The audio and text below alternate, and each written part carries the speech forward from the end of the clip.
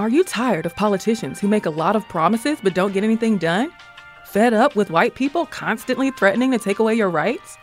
Exhausted by being treated like you're less than human? Done with being underestimated? Sick and tired of being sick and tired? Well, here at AFROPUNK, we've got the solutions.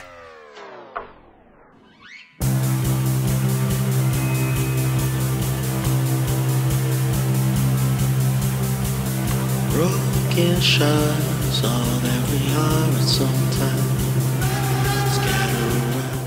The American dream is being able to walk out, work hard on your own, and meet the world on your own terms and be celebrated for it. Being Black and walking in that truth is very important to me. It's important to have any kind of space that affirms that they are not exclusionary, be an alternative to what is represented as this sort of monolithic, singular idea of Black identity in popular culture. I've been shot just because my heart, I lost the times I've been body and soul.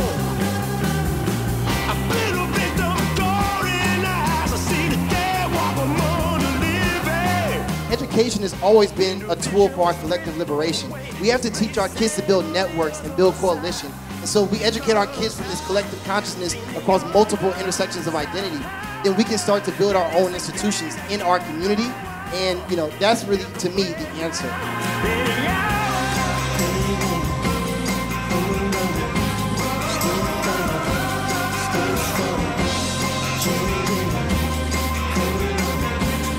That is the point of today's conversation, to understand how it is that we need to really band together, to come together, to have our coalition, to have our community. Life is not just divisive, it's actually people are coming together.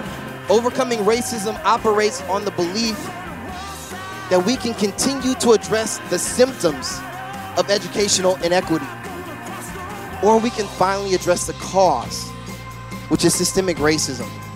I think it's so important that we begin to shake the shame, the guilt, to stand up for ourselves, to reclaim our bodies, reclaim our minds, reclaim our souls, and reclaim the things that belong to us. Be proud of who you are and know that your story is powerful.